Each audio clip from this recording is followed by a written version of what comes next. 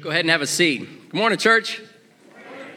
I'd like to extend a special welcome this morning to any of you who are new here at Plainfield Christian Church. We are really glad to have you here. And to all of you, if you want to just take a moment real quick and fill out the connection card in your bulletins. Later on, we're going to pass an offering plate in the service. You can just drop that connection card right in there.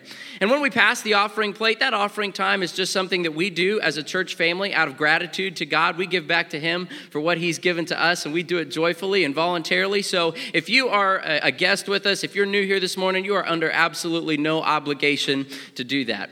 Just by way of reminder, real quick, last week we kicked off our life group signups, and so if you've not had the opportunity to join a life group yet, it is not too late. You can check the box there on your connection card, or you can actually go to the Connection Center out in the hub after the service. We would love to get you plugged into a community, and it's not too late to do that. We have several new groups starting up. If you've not downloaded the MyPCC app, you guys totally should. I am borderline technologically illiterate. I live under a rock, but if I can do it, you guys can do it. It's a great way to even give just through your mobile device there or stay connected with the church. You know, all of us, when we walk in here this morning for this hour of worship, we've all gone through stuff this week. Some of you have had hard weeks. Some of you have had good weeks, and most of us have had a week that was somewhere in between. But whatever baggage you're bringing in here today, whatever stuff you've gone through, whatever wins or losses you're experiencing in your life, this is a time where we gather together as the family of God to lay those things down at the cross and to celebrate that no matter what wins or losses we're going through, we know that the ultimate win, the ultimate victory has already been won for us, on behalf of us, through God, for what He did for us through Christ Jesus our Lord. So this is a time where we just get to celebrate and proclaim those truths, knowing that no matter whatever comes our way, we can overcome because we have a good Father who loves us. 1 John 5:4 says, "For everyone who's been born of God overcomes the world. And this is the victory that has overcome the world, our faith. Who is it that overcomes the world except the one who believes that Jesus is the Son of God?" Will you guys pray with me this morning? Heavenly Father, we love you, and we are grateful for the opportunity to gather here together as your family.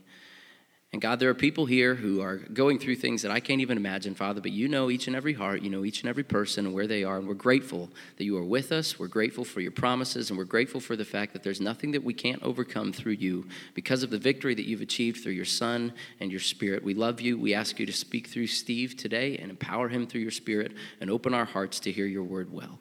It's in the name of Jesus that we pray. Amen. Amen. Good morning. You're looking pretty good. Do you feel that way? What makes us go to the closets on Sunday morning and you look at something, oh, I don't feel like wearing that. Where does that come from? I don't feel like wearing blue today. I don't know why we think that way, but I'm wondering what it would be like if you went to your closet and you picked out something according to how your week was or how you're feeling spiritually, how you would weigh your life. I mean, how many of you would have worn something black today? Because you're going through a season of depression, or maybe you just feel negative about everything right now, or everything's negative happening to you. Maybe you'd wear black. Maybe you'd wear something that's got holes in it because you've been in a battle this week, you know, and you just feel like you've been waging a war and you're not always winning. Or maybe you pull out something that's you got back in the closet stained, because you've really blown it in the Lord this week. There's this stain, this blot on you that just keeps haunting you. You knew better than to act that way or say that or do that or whatever it is. Maybe you'd wear something threadbare because your marriage is barely holding on, or your whole soul feels threadbare. What would happen if we came as the church and we told the truth about ourselves? And we are honest with one another. You know, this is the value of being together as the church if we're willing to be honest with each other. And sometimes this is the negative part of a large church. When you're a large church, it's easier to hide and not be very transparent about our lives. And this is one of the reasons, for instance, that we want to build up life groups, because a smaller circle of people that you love with and journey with, you know, can be better for us. I think we all want to experience God in His fullness, don't we? I don't think we'd be here together if we didn't want to capture all that God is and want to know Him better and love Him more deeply.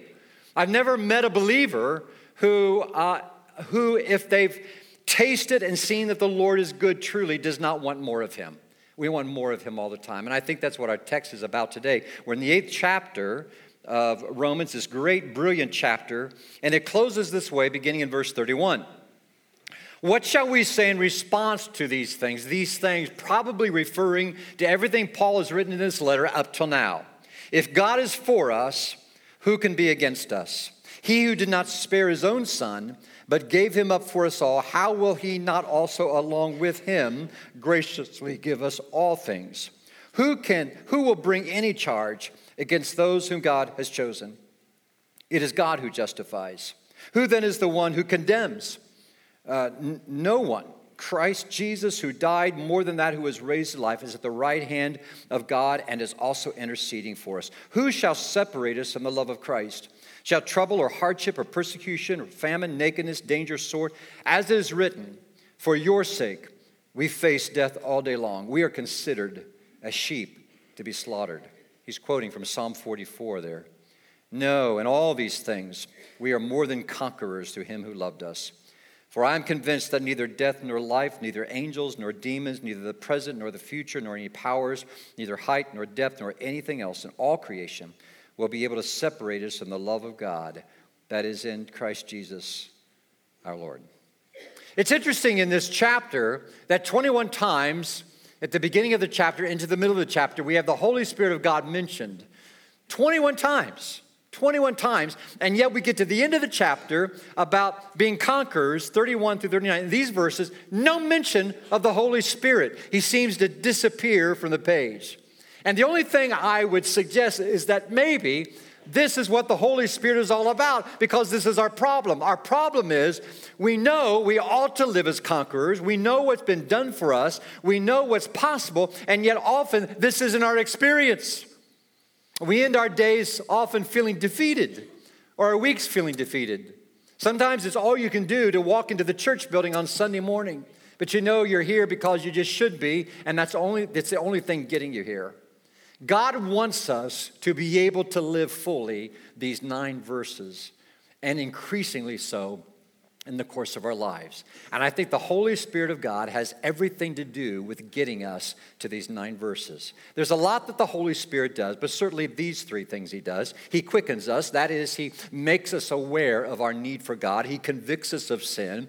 He works in mysterious ways and providentially in our lives to awaken us to our need for God. Your story is far different from anybody else's, but sometime in your life, you're here today because somehow the Holy Spirit has quickened you, whether you're on your journey to Christ or you're in Christ. Nolan is one of our college students who attends here regularly. He's always in the sanctuary service, 4th row from the back on my left, on the end, always sits there. And Nolan is in Budapest right now studying, but I met him at Panera a couple of years ago, and his testimony is, I was just depressed. And my parents told me they were going to get me to a therapist, and he told them, I don't need a therapist, I need God in my life.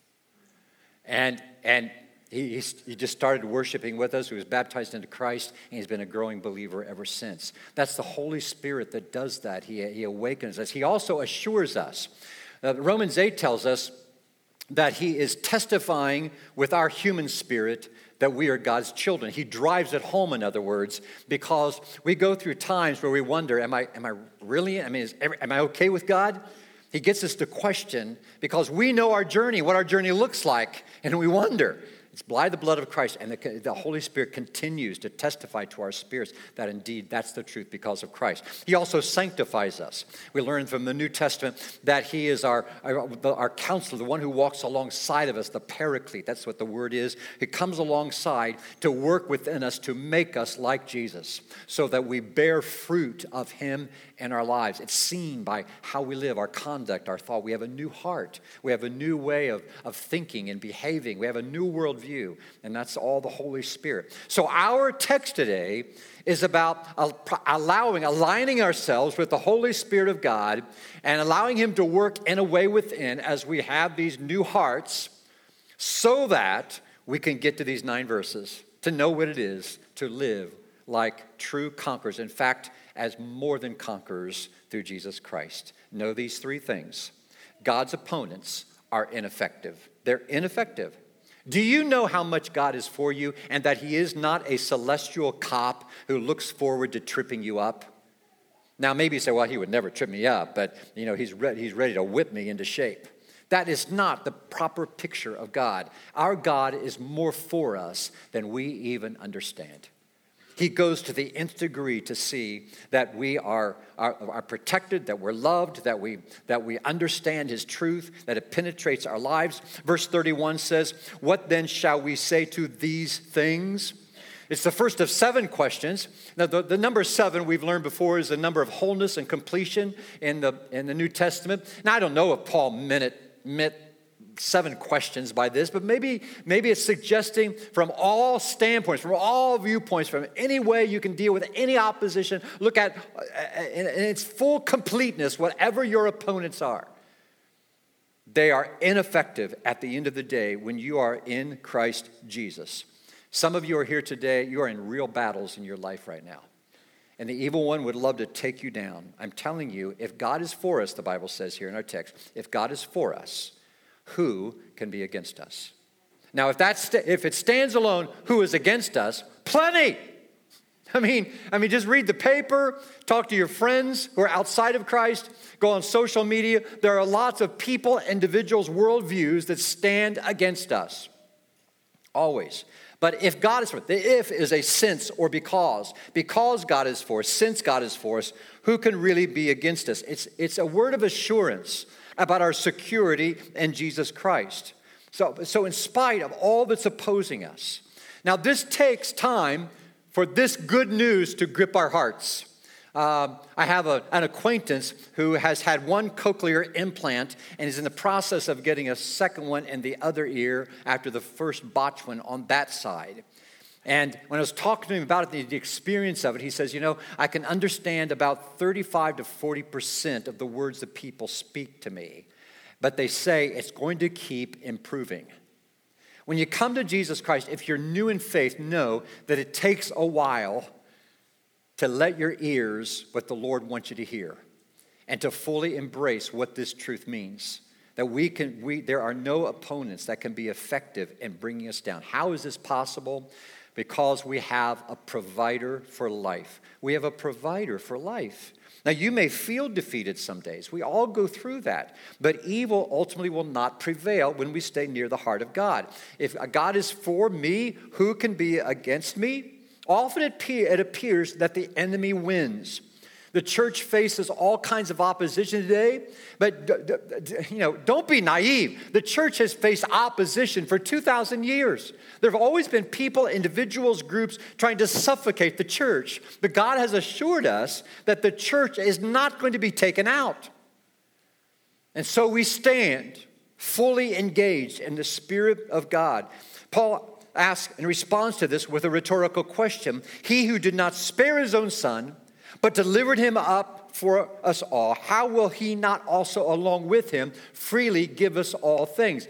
Paul is arguing from the greater to the lesser. Whether we understood it or not, our greatest problem is sin and rebellion against our Creator. There's nothing that is worse than that when I stand opposed to my Creator. God took care of that through Jesus Christ, right? He descended. He was here for us. He died for us. He was this one who provided for us a life that is full and abundant. If he took care of that, do you think he's going to leave you stranded and all of the other attacks that come against you, your struggles in life? It's like being able to buy a Ferrari and it stays parked in your garage because you can't afford gas to put in it. It's sort of a ridiculous thing. If you can afford the car, you can afford to maintain it and run it. It all comes together. So it is in Jesus Christ. Second, our condemners are incompetent. Our condemners are incompetent. Jesus did not come to condemn. Hear that well. Jesus did not come to condemn, but to save. Now, those of you on social media, watch out for writing condemning language. We invite enemies to attack us by speaking condemning language on social media. Friends, the world does not need more condemnation. Would you agree? The world stands condemned already. Expect them to criticize the church and Christians. Expect to be attacked. to expect to be undermined and mocked and made fun of and accused. That's what the evil one is all about. They're not attacking you, they're attacking God and his message. If you're going to engage that way, you make sure that you communicate words of grace and mercy and truth and love on behalf of Jesus Christ. All right? Do that, please. And we make a mockery of the gospel by our behavior, even in written word on the page. So verse 33 says, who will bring a charge against God's elect? God is the one who justifies. In other words, who would dare bring any charge against us? It's a courtroom setting. And we've pounded this word over and again in the summer because we have a hard time getting our heads around it. It's this justified. We've been declared not guilty, even though we are guilty. We've been declared innocent, even though we're guilty. We know our sin. We know how we have failed God in the past. We know in this body of sin, this flesh and blood body, that we still struggle with temptation and sin. But we have one who has declared us righteous because of the blood of his son, Jesus Christ. Satan's very name means accuser. That's what Satan does. He brings up your past. He keeps hammering out at you what you've done wrong. You think you're a child. You think God really loves you. You got to be joking. The way you live this week, think about it. I mean, constant accusing. We vacation at Lakeside, Ohio every summer. It's our little paradise on earth. Lakeside's not very big. It's about 7 streets from Lake Erie. Lay horizontally, about 12 streets perpendicular. So we're there with different family people every year. This year, Chelsea, our youngest, and her family were there, 4 of them, and Diana and I. And it was one morning, we hopped on our golf cart, and we puttered down to the lake. It was early, not too many people around. I went through every stop sign down to the lake. I felt pretty cool about it, too. And, I got to the lake, somebody had watched me the whole way. And I was kindly, but very firmly and sternly corrected. And all I knew to do was say, yes, ma'am, yes, ma'am, yes, ma'am, And basically, my family made fun of me the rest of the week. They were my accusers the rest of the week. I was guilty of civil disobedience, which is a law against God, right? And Jesus Christ even died for that sin. We laugh at that sin because it seems small and insufficient, when in fact, before the throne of God, it's an unholy thing to do, right? It just is. Now, I've got a whole list of other sins. I'm not going to tell you about it because it's none of your business what all that is. But, yeah, and you do too. And we struggle with temptation and sin. And what happens so often when we fail God, we think somehow now he's against me. Now Satan has his way with me, and his word is true. We still claim the blood of Christ. That's why every day we find ourselves before the throne of God, pleading for his mercy and grace. Isn't that right? That's what we do, and it's always available. How can this be possible? Because we have a sacrifice for sin. That's who Jesus is. Verse 34 says, who is the one who condemns? Christ Jesus is he who died, yes, rather, who was raised, who is at the right hand of God, who also intercedes for us. There's Jesus. He died, he was raised, he was exalted to God's right hand, and now, present tense, he is interceding for us. That's what his ministry is right now before the throne of God. He is interceding for you if you are in Jesus Christ. That's the promise for God's elect. Now, let me just say a few words about God's elect. Last week, Luke touched on it when he talked about this word predestination. Closely associated with it is this word elect. There is a theology that is very popular among many churches, probably most churches, called Calvinism. It comes out of the teaching of John Calvin from the 1500s, where that says God has elected who he will save and who he will not save. It's that when Jesus died on the cross, he died for certain people, and those he has elected to save find his grace absolutely irresistible. And those are numbered among the elect. Friends, I am not a Calvinist. We do not teach that way in Calvinist theology because we believe strongly when God created us, he made us with free will. And we can do what we would like to do with the message of the gospel.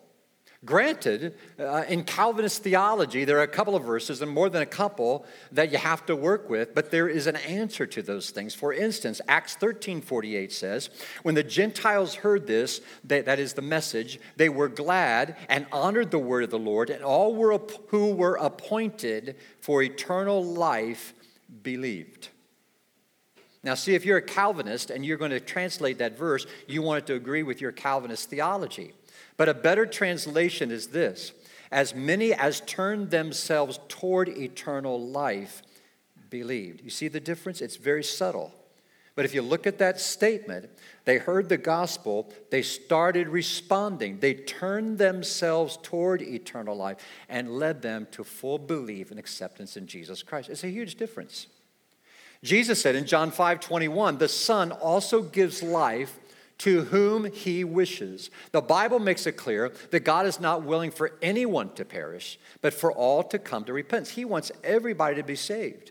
Now, based on that, God's love is unconditional, meaning he is not a respecter of persons. He does not show favoritism when he is reaching people, when he is pursuing people. That's why he's called the Hound of Heaven. He's always hunting people down. So his love is unconditional, but his salvation is very conditional. There are certain conditions we meet to be saved. One is we have to have faith in Jesus Christ and his work on the cross, right? We have to believe that. We have to choose to believe that. Faith is not a gift from God. We are created with the capacity to believe. But we have to choose what to do with the evidence of Jesus' death, burial, and resurrection. We're saved by faith. Confession is essential. Jesus said, the ones who confess me before others, I will confess before my Father in heaven. We have to repent. We have to turn away from the life we lived when we were running our own lives to come under the lordship of Jesus Christ. The Bible commands us to be baptized into Jesus Christ. We are buried in Christ in baptism under the water. We are resurrected to live a new life. Those are the conditions, the gospel conditions to receiving fully the person of Jesus Christ as Lord and Savior. So his love is unconditional, and that's why we will not be selective in who we love. But his salvation is, and we want to stand and speak where the Bible speaks and represent the gospel well. And so, Jesus himself even said in Matthew 23, Jerusalem, how often I wanted to gather your children together, the way a hen gathers her chicks under her wings, and you were unwilling. And many, many, many people are unwilling to receive the message of God's love. God in his foreknowledge knew your decision for Christ. And because of that, he is involved in your security until you stand before him on that day of judgment. So cling tightly to this understanding. Be established firmly in your faith, all because of Christ's sacrifice. And third, our obstacles are inept. The love of God is mentioned 3 times in verses 35, 37, and 39. This grand question, who will separate us from the love of Christ? Who will separate us from Nothing, of course. The answer is suggested in the question. Of course, nothing and no one. And it's not about our love for Christ. This is about Christ's love for us. Now, if I'm saved based on my love for Christ, the way I get love, mercy. I'll be in and out of salvation all the time. But this is not about my love for Christ. There are some days, like you, I assume, where the cup of your love for Christ overflows, you know? You know what that is. That you can't be more thankful. You feel you are just full of Christ, the Holy Spirit working in you. Other days, not so much. I have days like that. I rush into the day without spending much time with the Lord. I forget to pray enough through all the events of the day. I get busy and I forget to sense his presence and seek him even throughout the day. You've been there. Your heart's not necessarily overflowing for God. Does that mean God doesn't love you as much today as he did yesterday when your heart was overflowing? No, nothing's changed about what I believe. And thankfully, though, it's not based on the level of the hotness, the heat of my love that day, but on the heat of his love for me. I mean, some days, my wife, Diana, she is the luckiest woman in the world. Other days, not so much. She probably would rather she married her old boyfriend, Claude, that day. But thankfully, our marriages. If you're here for Andrew Peterson's concert, he talked about that going through. You get married and you walk through the minefields, and it's the promise you made on your wedding day that keeps you bound together, right? That's how it is in Jesus Christ. We start going through these minefields of life and all kinds of stuff happening to us and all kinds of responses to it. But there is God, always secure, always making us secure. How? We have a defender of our threats. We have a defender of our threats, and there are plenty of them in life. Thankfully, our salvation is rooted again in the death, burial, and resurrection of Jesus and the fact of his always interceding for us. Yet the evil one will always use his tools to somehow destroy our relationship with God. So Paul mentions 7 things here: tribulation, distress, persecution, famine, nakedness, danger or peril, sword. He experienced fully the first 6 of those, and the 7th of one he would eventually. And we could expect them as well. You have a toolbox at home. Those tools are there to repair, to fix, to build up, to bind, to glue, whatever. And Satan will let you use those same kind of tools for destruction, just like you can use those tools in your toolbox to tear down and destroy and to maim and to scar and splinter, whatever. Same tools God wants to use for your good. God, the evil one, wants to use to destroy you, as Luke so well preached last week out of Romans 8:28. All things work together for good to those who love God and are called according to his purpose. But he says, for your sake, we are being put to death all day long. We're considered as sheep to be slaughtered. But in all these things, we overwhelmingly conquer. Did you come in feeling like a conqueror today? Or did you feel like you're on the losing team? You can have days like that. That's why we need this truth, that in Christ, we overwhelmingly conquer. And this word is so interesting. Paul coins this word in the Greek, hypernikao. Hypernikao is this phrase, overwhelmingly conquer. Hypernikao. Hyper, it means above. Nikao means conquer. Nikao, Nike is the root, Nike. Anybody got your Nikes on today? Who's wearing Nikes today? A few of you? All right. But whenever you look at that swoosh, it means conquer. And so we all have on our shoes a kind of a swoosh plus. We overwhelmingly conquer. We conquer above. Why? Because of Jesus Christ. Now, this is a funny metaphor. We're conquering sheep. Not very much conquering about a sheep, what do you think? They're helpless. They fall over when they're heavy with wool. They can't get up. They're stupid. They wander. Well, that's you and me, But he says we can be conquering sheep. Why? Because we have been so loved. He says, I'm convinced. I stake my life on this. Paul's saying, I'm staking my life on this. Neither death, life, angels, principalities, things present, things to come, powers, height, depth, created thing will be able to separate us from the love of God that's in Christ Jesus our Lord. Time can't separate you. From birth to death, time cannot separate you. Whatever the times of your life look like, the seasons of your life look like, experiences in life cannot separate you from the love of Christ. And there are a lot of them. He calls it the present and the future. Some of you today are facing just overwhelming challenges. Whatever those are, whatever is yet to come, you don't know anything about. Those experiences can't separate you from Christ's love for you. Location, height, depth. As high as you may go, as low as you may go, whether you're speaking physically, geographically, or emotionally. Doesn't matter. Spiritual forces like angels and demons and powers and principalities. All kinds of things come at us and attack us in this dark world. We're in a spiritual battle. You can't be separated from Christ's love because of those realities. He says all things, all creation, including people.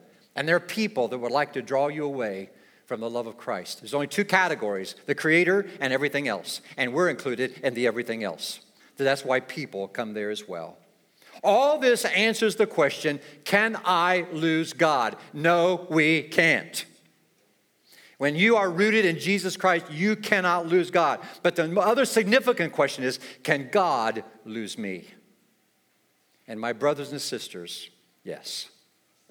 Because he made us creatures of free will. And I have known dear people in the faith who have walked away from the grace of God. There are many who say, well, you could never walk away. Oh, yeah. As I can't imagine myself ever not being with my wife, Diana. Let's say one day I stop caring for my marriage. And I turn inward. I fail in our marriage commitment.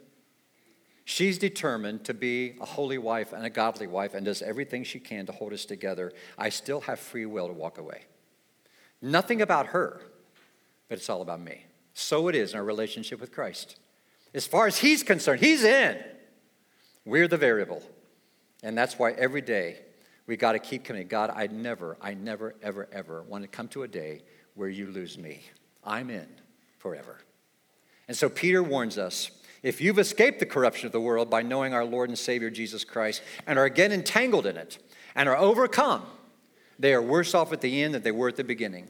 It would have been better for them not to have known the way of righteousness than to have known it and then turned their backs on the sacred command that was passed on to them. Of them the proverbs are true, a dog returns to its vomit, and a sow that is washed returns to wallowing in the mud. Don't toy with God's salvation. So these two things, keep in mind. Keep living according to Romans 8. Keep living in the Holy Spirit of God. Keep welcoming him into your life. Keep allowing him to groan for you. Keep praying in the Spirit, Abba, Father, for the strength that he supplies. And number two, keep loving. Keep loving according to Romans 8. What I mean by that, we have been so loved. And it's an undeserved love, right? There's no sensible reason why God should love us so except that we were made in the image, his own image. Now, when we leave here, let's love other people in the same way. Unconditionally. Let's love people to new life in Jesus Christ. Just doing those two things, living according to Romans 8 and loving according to Romans 8, will make us more than conquerors. The chapter begins, no condemnation. It closes, no separation. Let's live between those two realities for the glory of God. Let's stand together.